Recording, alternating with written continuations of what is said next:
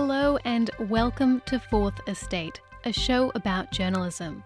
We are coming to you from 2SER in Sydney on the Gadigal lands of the Eora Nation, right across Australia on the Community Radio Network, and directly to your device across the globe via podcast. I'm Marlene Even. There's no doubt local news has been under threat in recent years. We've seen job cuts and regional newspapers close down. But amidst the news deserts, Australia has seen numerous independent local news services sprout and bloom in communities. Often these services are created by experienced journalists building a small team to bring news to their own communities off their own backs. This, of course, doesn't come without its own challenges. So, in response, the Judith Neilson Institute and the Community Broadcasting Association of Australia established LINA, the Local and Independent News Association, to support hyperlocal news. In this episode, we ask what role do these hyperlocal news services have in Australian media? To discuss this and more, I am joined by Claire Stutchberry, Executive Director of Local and Independent News Association. Welcome to Fourth Estate, Claire. Thanks, Marlene. Great to be here. And we are also joined by Mark Phillips, founder, publisher and editor of Brunswick Voice, an independent news project in the inner north of Melbourne. Welcome, Mark. Hi, Marlene. And Perry Strathern, Managing Editor of Murray Bridge News, an independent local news service in South Australia's Murray Lands. Welcome, Perry. G'day, folks. Thanks for having me. So let's jump in. Claire, what's the actual difference between local news and hyper-local news?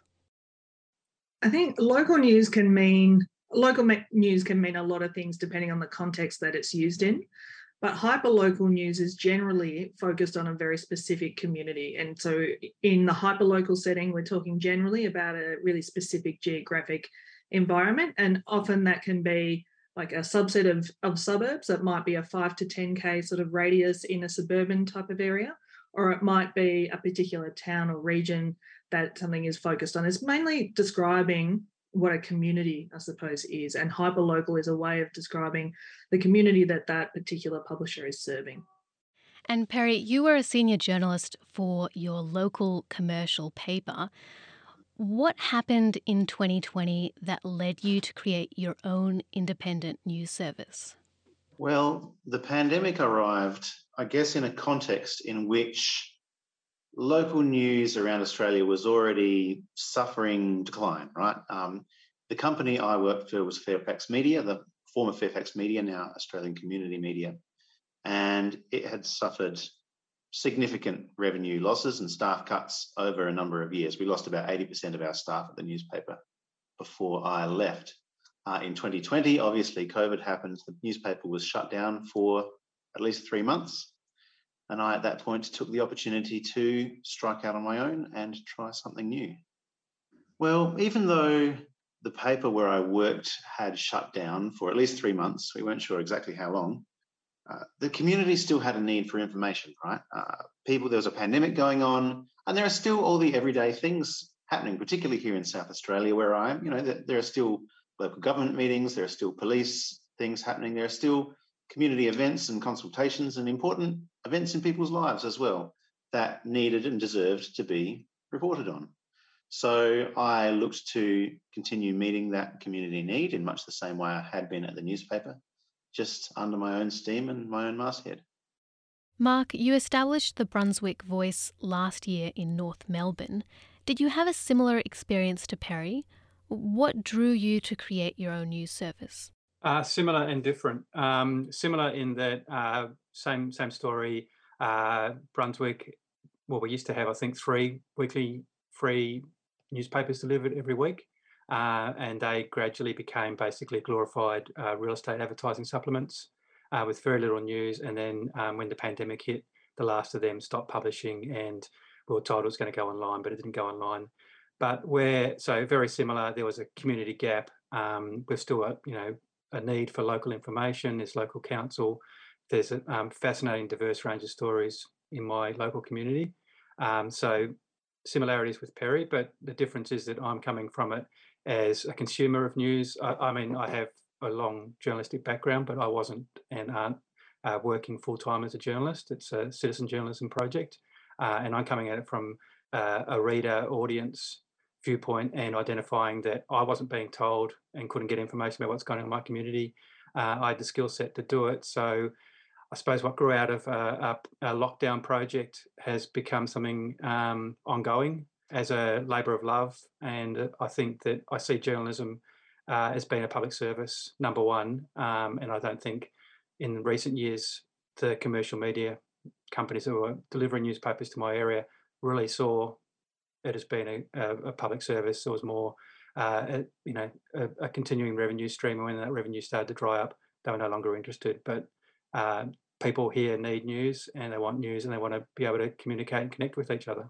And Claire, I'm going to ask you about Lena in a second, but first I want to know if the stories like Perry and Mark's are becoming more common, where journalists see a news gap within their community and they decide, stuff it, I'll make my own.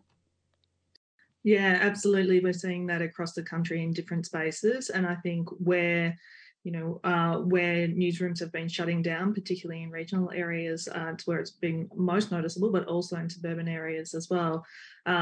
People are stepping up into what is identified as a need for their local communities. And so we're seeing that kind of story being replicated in lots of communities across the country, possibly sped up a little bit or highlighted a little bit by the pandemic in the last couple of years, and that need for very specific information within local communities. But that's been across the case with a whole range of different topics over multiple years. So we're really seeing what's happening now in that space as kind of the green shoots of the journalism industry in where one kind of industry is in decline, there's this opportunity to be serving communities in different ways. And I suppose the counteract to that is, why can't other existing community structures fill this news gap? Harry, I'll go to you first. I think it's not necessarily that legacy media, for want of a better term, are unable to fill the information gap, but I think that small, nimble, responsive, and particularly locally owned news outlets are perhaps better equipped to fill those gaps. If a community feels like they have literal ownership of a masthead, ideally, then you have a much closer relationship. People don't get burned by the loss of staff or the loss of print editions per week. And you're able to start from a fresh and respectful viewpoint where you understand that it's a two-way street between a community and its news outlet. And I think that having a decision-making capacity here in Murray Bridge, where I am, makes it a lot easier to respond to community needs than when decisions are being made perhaps 3 or 4 or 5 levels up a company in Adelaide or Sydney. And Mark, what about you? Well, look, I don't necessarily blame News Corp or Fairfax or ACM for shutting down those papers. They've got a responsibility to shareholders. But when you're making decisions in New York about a global company, I think that a little newspaper in the suburb of Brunswick in Melbourne is pretty low down the ladder for them. So I think that, like Perry says, it's really about communities taking ownership of their own media and being embedded in the community, having that trust within your own community and being part of it. And I just don't think that we're ever going to see big legacy media companies come back to doing hyperlocal news. So I think it's really up to communities to do it. And I know that some people have talked about Facebook filling the void. Look, there's Facebook, Good Karma Network pages and all sorts of things in our community, but they don't do news. And they're very heavily controlled about what kind of things you can put up there, apart from, furniture to give away and recipes and things like that. They don't do news. In fact, they discourage debate quite often about what is really going on in the community, because it's all about the good karma. So I think bringing journalistic instincts to what I do, even if it's on a voluntary or citizen journalism basis, is serving a value to the community. But as I say, it's all about having the trust and the knowledge of being part of your community, and you just can't, in this day and age, expect multi-billion-dollar companies to continue to just provide it, unfortunately, as a public service, much as we'd like to. So it's up to us to do it. And Claire, I'll put that question to you again. Why can't other existing community structures fill this news gap? Well, I would echo what Perry and Mark are saying there around the trust in being by and for the community. I don't think that can be underestimated in the news space and in the audience space as well, in terms of people wanting to feel like their sources of news are trustworthy and understand the area and the environment that they're in. I think that there's a strong alignment between what a lot of hyperlocal and independent publishers are doing in comparison to with what some community radio stations are doing. So I think in that kind of space, there's some comparative kind of examples in the community media sector more broadly. But I think when we're thinking about what community media can do, and I would think that hyperlocal and independent publishers are very connected with their local communities, as we've been hearing from Perry and Mark there, that that's the element really that makes it stand out significantly against any other kind of media source. Also, there's the element of being held to editorial standards and actually publishing public interest news, which makes it different to other platforms like social media. And Claire, you are the Executive Director of LINA, which is Local and Independent News Association, which is relatively new. Why was LINA created? LINA was created mainly out of a need for hyperlocal and independent publishers to be represented in the policy space in some ways. There wasn't anybody who was speaking on behalf of what are emerging and quite small local publications in comparison to kind of the mainstream media space. So there was identified amongst a group of publishers that it would be useful to have an industry association that kind of keeps an eye on policy developments, that represents their interests in different spaces, and that acts as a support network. There hadn't been previously kind of a collective in that space. So there's potential efficiencies to be gained from working together from people who are doing quite similar work in their own communities around the country, and are often doing that with a fairly small amount of staff and without a support network that other kind of media networks enjoy. So LINA, I guess, was formed to try to provide that support and also to provide that voice for people who otherwise have been doing that work in quite isolated environments in many instances. And I can imagine having that support network is very helpful when a lot of these services are one-person crew or two-people crew. Is that the case for both you, Mark, and Perry? Is it a very small team running these services? Well, I'll jump in first. It's a very small team. In fact, I think if you're going to talk about hyperlocal, I'm about as hyperlocal as they come.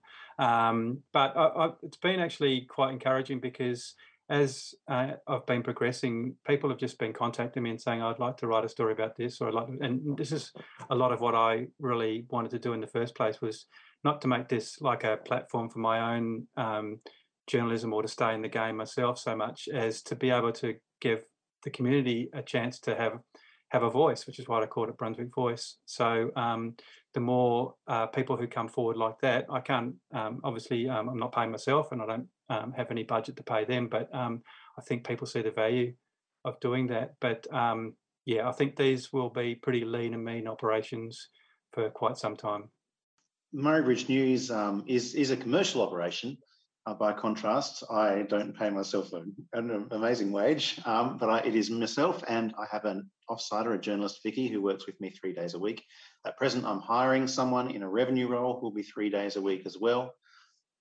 I'm hopeful that a community of Murray Bridge's size, kind of 20,000 people, will be able to support, 2 to 3 staff members on a local news outlet, particularly without the overheads of print, which we don't have. We're an online outlet. It's interesting in Australia that there isn't a space for local publishers to be non-profit very easily. This is one of the issues, obviously, that LINA has been formed to start having a look into as legislation evolves over the coming years. In markets like the United States, the future of hyperlocals is non-profit.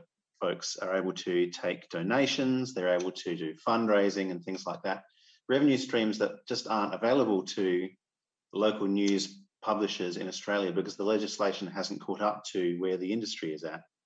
So hopefully in future that evolves. But for now, will do it on a commercial basis. And I'd love to transition to a non-profit in future, but that's a way away, I think.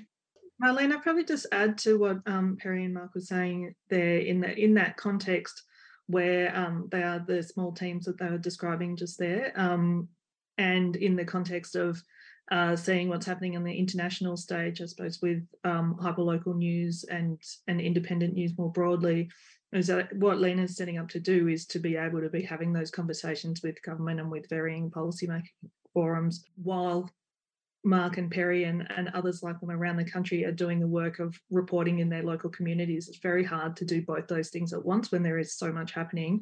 And so Lena's role really is to try to, as much as possible, free up hyperlocal and independent publishers to focus on serving their communities while we help out with things like the business side of things, you know, more so than the reporting side of things, and keeping eyes on policy spaces and evolving those conversations moving forward. And I find it really interesting that you all mention this kind of idea of a two-way street between the news service and your community, providing both stories and information. I think one thing I really admired from hyperlocal news is during a crisis situation or a big event, so for example, a natural disaster, flooding, that you've got these local communities then also contacting you and saying, look, this is what's happening in my street. Can you report on this? And you're getting all this information coming through, which is a fantastic gathering of resources. How do you go about doing that and also trying to fact check that as a small team? Perry, I'll go to you. It's funny you mentioned that. I had the best example I've had is that it was New Year's Day a couple of years ago. I was literally walking down the street pushing a pram and a car pulled up next to me and said, you're that Perry guy, right? You should go around to this street and go around to this house because a tree's fallen on the roof in the storm last night. And it was dreadful. And so people just come out of the woodwork with their story tips, and it's wonderful. It's interesting that you talk about the language of news service versus news outlet. I've always described Murray News as a news service because news needs to be a service, right? You know, it's not, news doesn't just pour out of a pipe somewhere and here, please consume my news. It's a service to the community. And I think if you're conscious of that at all points, then, you know, people will be willing to come back to you with their tips, with their ideas, their photos and stories, because they appreciate that what their friends and family might be interested in the community, maybe the wider community will be interested in too. Yeah, I think you do have to be a bit careful about just saying to people, you know, you can just publish anything. I'm not going to go down that path. And you still have to apply editorial control and proper journalistic instincts to what you do publish. But news tips and people actually wanting to contribute. That's I think in a way what we're doing because we're so much smaller and starting up is that these issues that big media companies have been grappling with for the last 25 years since the rise of social media and online about audience engagement, feedback, democratisation of the news, which are really difficult things to do when you've got a newsroom with 100 journalists and circulation of a couple 100,000 or whatever it is. We can, in a way, do that from day one, and because we're part of the community, we can encourage and foster that approach. So there's some really interesting experimentation taking place too, I think, or innovation potentially to take place at hyperlocal level as well. And let's talk about one of the big hurdles for local and independent news, revenue. So there's been criticism that during the News Media Bargaining Code negotiations, it was often the independent news services that missed out. Is that a fair criticism, Claire? Yeah, I think it is a fair criticism for many hyperlocal and independent news services.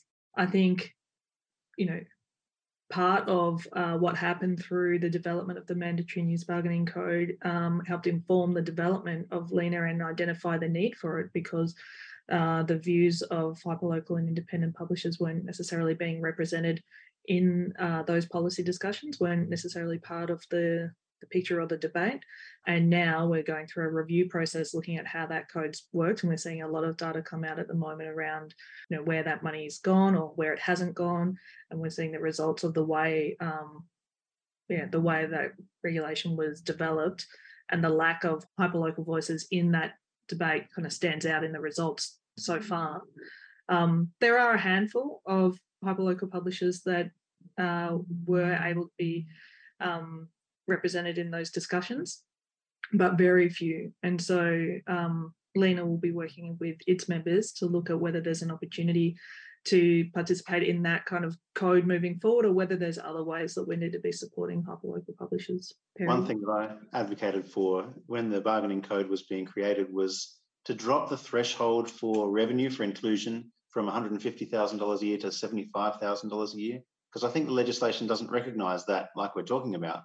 There are so many 1- and 2-person outlets cropping up around Australia that have either minimal revenue or next to no revenue that just aren't being included in the legislation. Yes, there are some ancillary deals being struck. There are some grant programs available, but that's not guaranteed funding. And we know that the larger, more established, and yet not always serving the community as well outlets are getting funding from sources like Facebook and Google and the federal government. And I hope that as this code develops, or as policy develops, that hyperlocals will get taken care of just as well as their bigger, older cousins. I guess we're yet to see, because the code's quite new, we're yet to see what those deals represent in an ongoing way as well. Like, a lot of them are kind of one-off payment arrangements, as far as I understand it. So I think there's a lot of conversation to be had around what that code evolves into and how it includes different elements of the media sector. I think a lot of the policy was designed with putting some fences in place to help identify what is media versus what is, as Mark was talking about before, what is a Good Karma Network group on Facebook or any other kind of blog. I understand the need to define those kind of things, but I don't think the code as it's written currently has necessarily served hyperlocal publishers in the way that it needs to, because of those kind of fencing arrangements. So that's a conversation that needs to be had. I'd just add also that I think federal government has made some very small forays into this area as well. There was the Public Interest News Gathering Fund, which I think was at the start of the pandemic. And then there was another round of funding recently. But the problem with, I think at this stage, is that they haven't really picked up on the idea of supporting startups.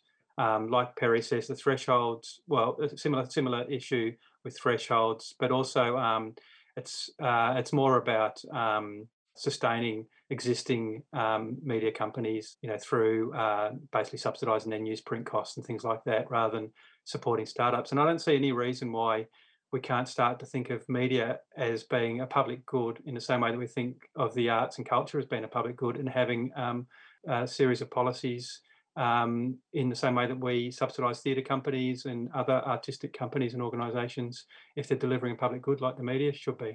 There's some wonderful bits of policy in places like the UK where they fund journalists to cover the civic beat in particular local government areas.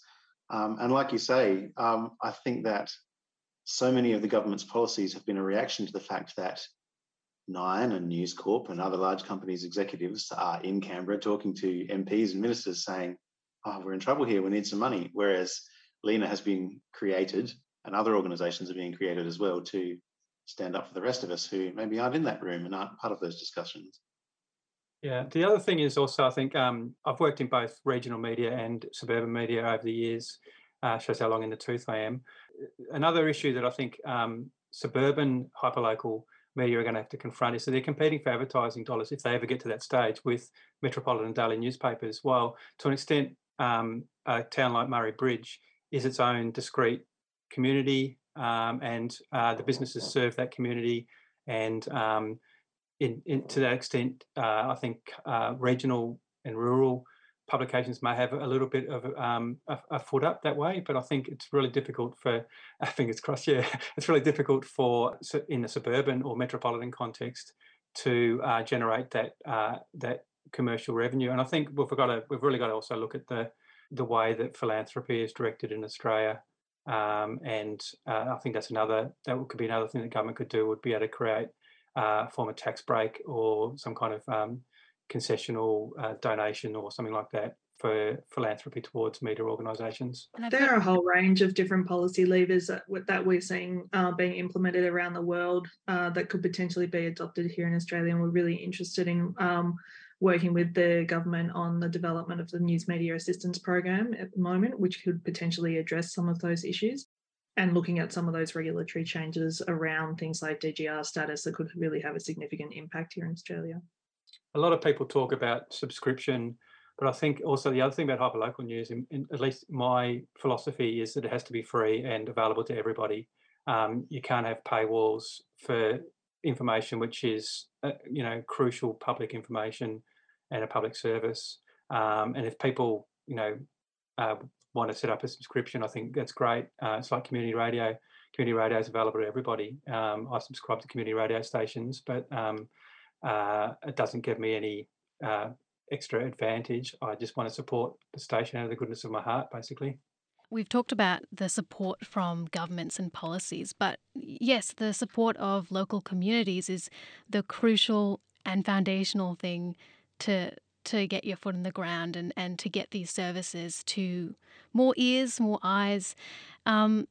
So I'm curious, we know that Australians are interested in local news. We've got the media research that backs this up. Australians like local news. But how do you go about engaging your community and building an audience when you're starting up as an independent local news service? Does being a local help in that? Perry, I'll go to you first. I probably cheated a bit in that respect, in that I've been at the local newspaper for about 8 years before I launched Murray Bridge News. So I guess people knew me in the community. I'd maintained like a personal professional journalist Facebook page that had a couple of hundred people following it. And so that's where I kind of made my big launch announcement, and I have since converted that into a Murray Bridge News page. But I think that just having that existing reputation in the community helped a lot. It helped to have been here for enough years that I guess when the crunch came, I was lucky enough to be the right person in the right place at the right time. Can you manufacture that without having lived in the community? I think you probably could, in the right situations, with the right experience behind you, or with the right motivations. But I guess it hasn't been my experience. It's hard to say. I hope that many more people give it a go, and we can find out. Our community is quite a unique community in some ways. It's about 60,000 people in Brunswick, and it's commonly described as the most progressive, or the People's Republic of Brunswick is how they often describe it. Like when we have an election, it's not a fight between Liberal and Labor. It's a fight between Labor, the Greens, the Socialist Alternative, and another Socialist Alternative. So it's a very progressive community. So I think for people who don't live in the community, you have to understand the community. And I've been living here for about 15 years. So when I started, it was just literally frustration at the lack of finding out about changes to my rubbish bin services, and also being sort of realising that despite living here for all these years, when lockdown came, I felt a real disconnection from my community. So really my audience to start with was just myself, and I was just doing it for myself. As I've sort of continued, people have started to get into it, and the audience has just grown naturally, but I haven't really thought too hard about it, apart from being honest and true to what the area represents. And you can see, it's amusing sometimes to see how the area is covered from outside the area by people who don't really understand the unique culture that exists here. It's an area with a long industrial working class history that was then become a big migrant, post-war migrant history, and it's also very close to university, so it's always had a very strong progressive and artistic community as well. So it just goes back to being embedded and being part of the community. Finally, do you believe hyperlocal news will become a growing part of the Australian media landscape? Is it here to stay? Claire, I'll go to you first. Yes, I do think it's a growing part of the media landscape, and I think when we're talking about what's bringing audiences to hyperlocal publishers, there's nothing like being the only person reporting or the only group reporting on an issue to suddenly draw audience attention to it. We're seeing that in different spaces around the country all the time, really. So I think being there on the ground and kind of having that connection to local community, understanding what that community is and the way that we're hearing there from Mark and Perry about the differences in their communities and the way that they're communicating with their communities. When we're seeing that replicated in lots of different communities around the country, audiences are really responding positively to it. And I do think that that's got the potential for huge growth around the country. And Mark? As I've said before, I think for commercial and business reasons, the future is going to be in a lot of these communities hyperlocal, because it just won't have that commercial attraction for a big publisher, and also organisations like the ABC just can't be everywhere and can't cover every community, and they're not interested in covering the changes to the rubbish bins collection service in Brunswick, but that's of enormous interest to the people who live here. But I think also, as long as you've got someone like me who, if I not doing it, as long as there's someone who's nosy and interested in what goes on around them and can string two words together, I think you'll always have hyperlocal media as well. I think citizen journalism is a really strong thing, as long as it's conducted with the same ethics that the profession of journalism should have. And Perry? I think that people need to feel like they're part of a community, right? They might be part of a niche community, but people still need to feel like a part of the communities where they live and work. And if they're going to have a community, they need to know what's happening in that community. Otherwise, it's just a bunch of people who happen to live in houses that are near each other. And I think we're living through this decade where we're finding that, yes, social media and the internet can keep us in touch with people around the world and around our cities and towns and countries, but we can't trust an algorithm to tell us definitively, here's what's happening in your town or in your suburb or city. I think that curation of information is something which is going to continue to be important long into the future. And I think that community-minded local journalists are going to be a big part of that. On that note, I'd like to thank Claire Stutchberry, Mark Phillips, and Perry Strathern for joining me on Fourth Estate. Thanks, Marlene. Thanks a lot for your time. Thanks very much. And thanks for listening to the program. This edition was recorded at the studios of 2SER and heard across the country on the Community Radio Network. Fourth Estate is produced with the assistance of the Community Broadcasting Foundation. Thanks to the Foundation for their continuing support. Make sure you subscribe to Fourth Estate on your favourite podcast app so you can hear us talk about media, politics, and a lot in between. We'll be back with more next week, but in the meantime, you can stay in touch with us on Twitter. Our handle is Fourth Estate AU.